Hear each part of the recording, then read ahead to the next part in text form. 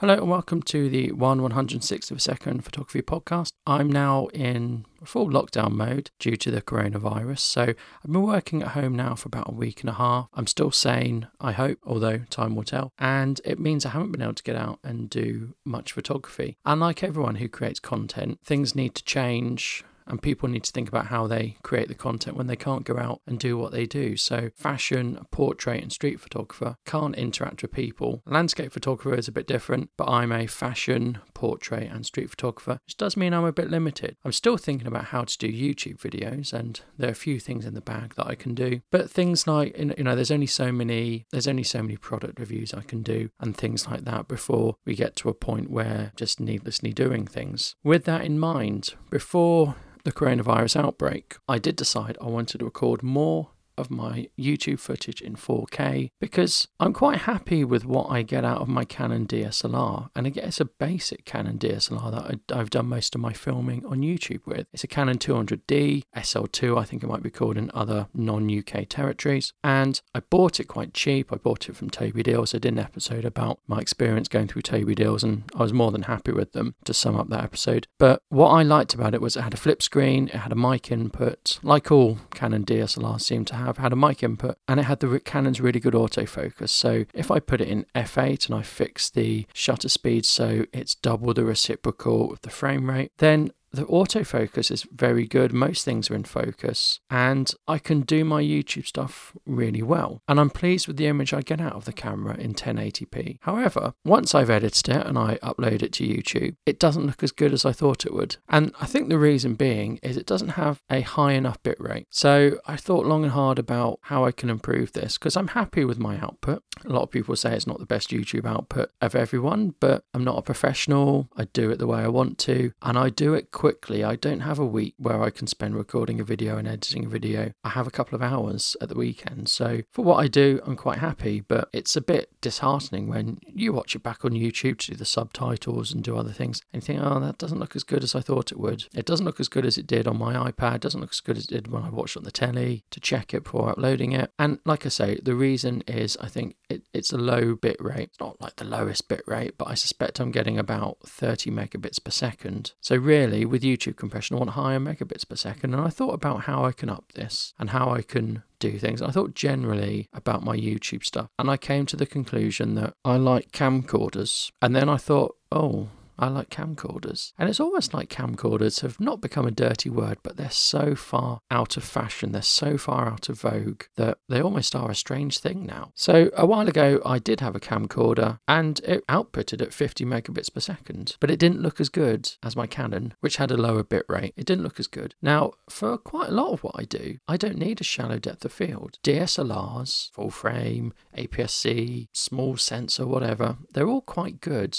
Cameras that predominantly stills cameras are very good at shallow depth of field. Even on something like an RX100, you can get a good shallow depth of field. But like I said at the start of the episode, I'm generally setting things on f8 so that I'm not having a focus problem. Because the problem is if you record things at f2.8, f2, it's very easy for things to be blurred. And while Canon's autofocus is very good and will probably track and keep things in focus, it's not as reliable and it will miss focus slightly.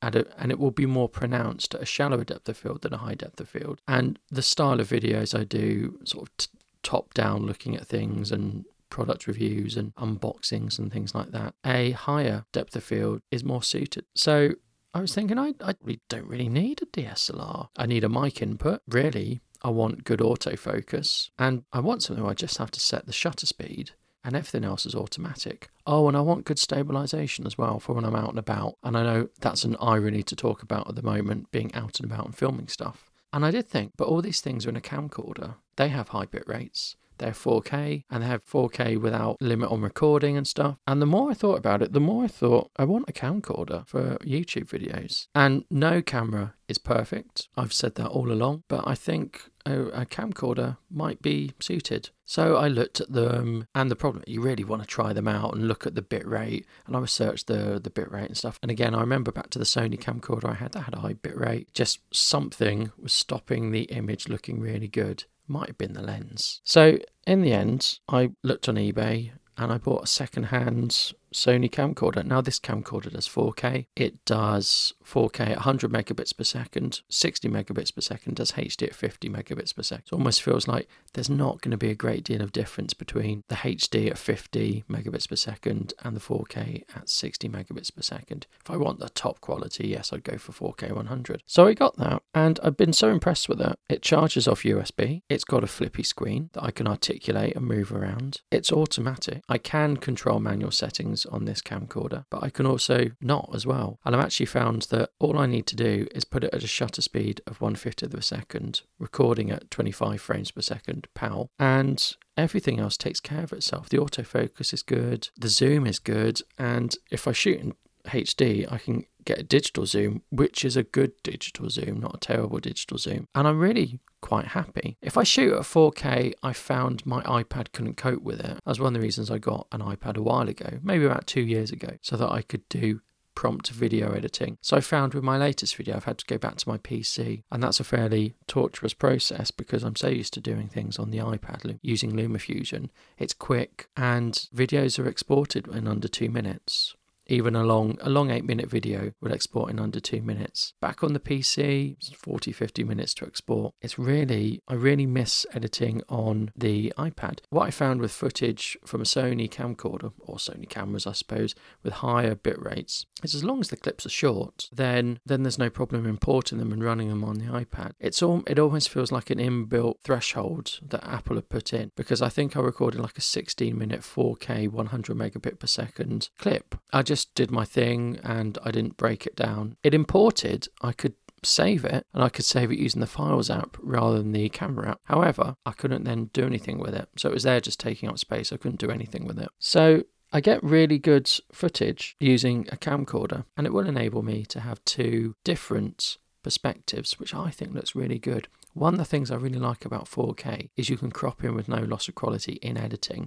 If you're doing just a top-down video, you can crop in and out, and it just looks better. That movement just breaks up what may be perceived to be a boring video. It's really good. So I've got a Panasonic G7, and you remember a few episodes ago I talked about I sold my Micro Four Thirds lenses. Well, I've actually bought a cheap speed booster, and I'm using that with the Panasonic G7. And again, I can record 4K or high megabit HD. Panasonic G7, like all Panasonics, has very good inputs for recording audio. The preamps are better than on Canon. Sony's preamps seem okay, from what I can tell. But the preamps are probably the best on Panasonic of all the camera brands I've tried. So I can record good audio, but the autofocus is rubbish. And even if I just manually focus it to like the furthest part and put it on f8, I still find things aren't in focus because I'm moving things about and positions change. So that sort of wasn't a very good thing either. So it's not like I'm filming someone and I can constantly adjust the focus. I'm doing something and I'm filming it. That's generally how things work. So I need that automatic focus. So on the one hand, I've got my Panasonic G7, which produces a lovely image. I did a video just me filming things with my Panasonic G7, and I got amazing quality footage. I was really impressed with it. I was constantly tweaking the focus. I was constantly zooming in and checking focus and doing it all manually. I can't do that. So on one hand, I've got the Panasonic G7. On the other hand, I've got the Canon, and I want the best of both worlds, and I'm quite satisfied that a camcorder will actually give me the best of both worlds. I won't be ever taking stills with this camcorder, although you can. It would be an interesting experiment to see how good the stills are. Going out and about, it has fantastic stabilization. It has sort of almost GoPro Hero 7 or 8 quality stabilization. Not as good, but it has very good. It records in 24 frames per second, 50 and 25. I'm sure I can switch it to 30 and 60 if I want to. I can do MP4, but it's megabits per second. It's really low quality. I can do AVC HD, which I never do because you're limited in your editing on that. Have to do it on a PC or a Mac. And I can record in XAVC-S, which is Sony's one. That's potentially where the problem lies with editing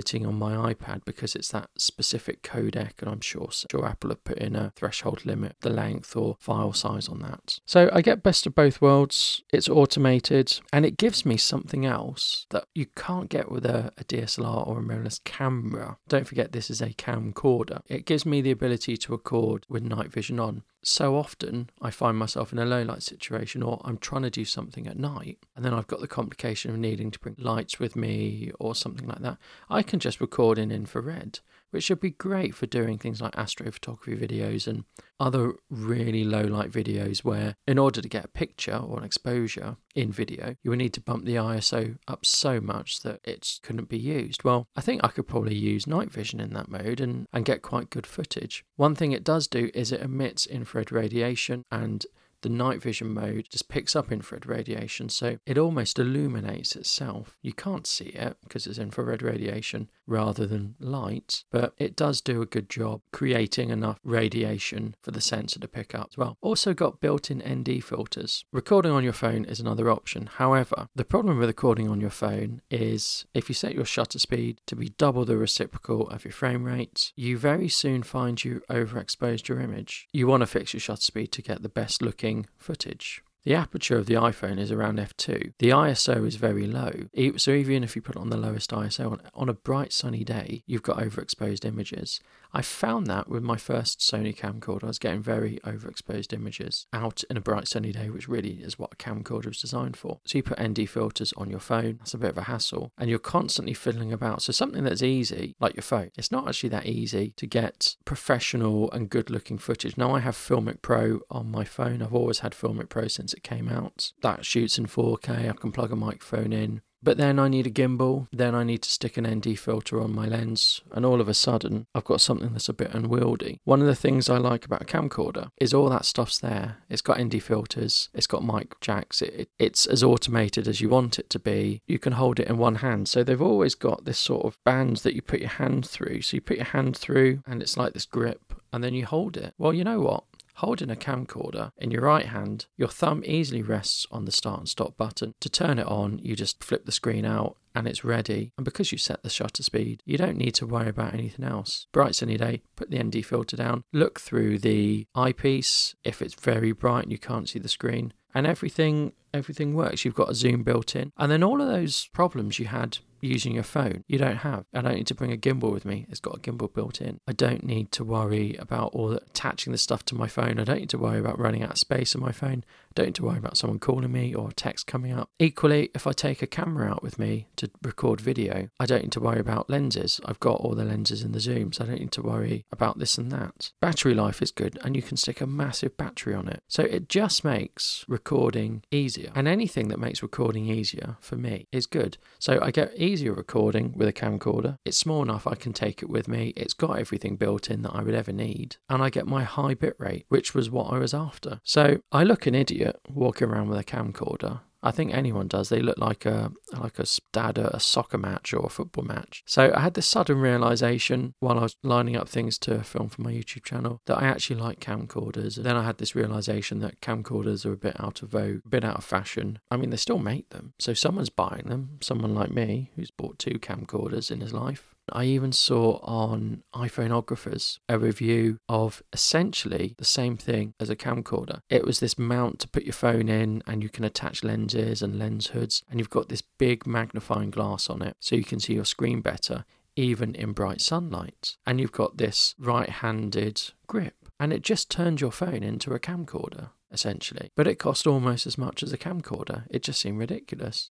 Things are going to be different because of the coronavirus. Our lives are different. Content creation is now going to be different. I'm going to be thinking of things that I can do without having to go out, and experiences I can talk about without having to go out, because I see for the next 3 months I won't be going out. I won't be doing photography. I will be doing some photography, but it will be photography based in my shed or based in the house or other things. I suppose I'm just saying, bear with me. I'm not going to do things for the sake of it, but equally I'm going to try and keep the podcast going in what is a difficult situation, and a situation where it might be quite easy to get a bit of content creator's block, but we'll see. Don't forget to leave a review on iTunes, because I would really appreciate it. It would help get my show out there more, help more people to listen to it. Thank you. Goodbye.